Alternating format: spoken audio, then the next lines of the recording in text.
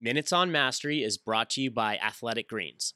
This is former NFL quarterback Drew Bledsoe on the Finding Mastery podcast with Michael Gervais, explaining why the goals he set were tied to personal values, not results. The goals that I set were not entirely weren't disconnected from from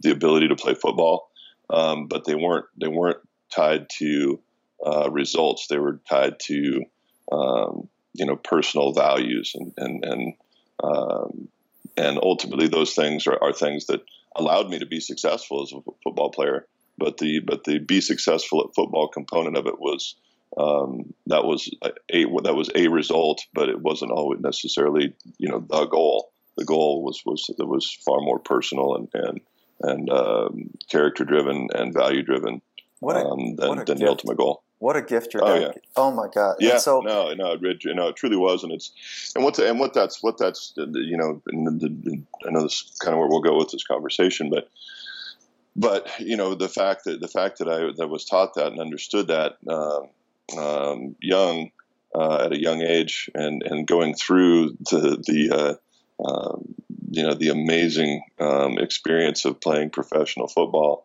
Ultimately allowed me, when I made that transition out of ball and into, I'll call it real life, not very much changed, because the football part of it was not the main part of it. The football part of it was a much smaller part of it in kind of the paradigm of how I viewed myself in the world. For the full Finding Mastery podcast, head over to findingmastery.net or check us out on iTunes.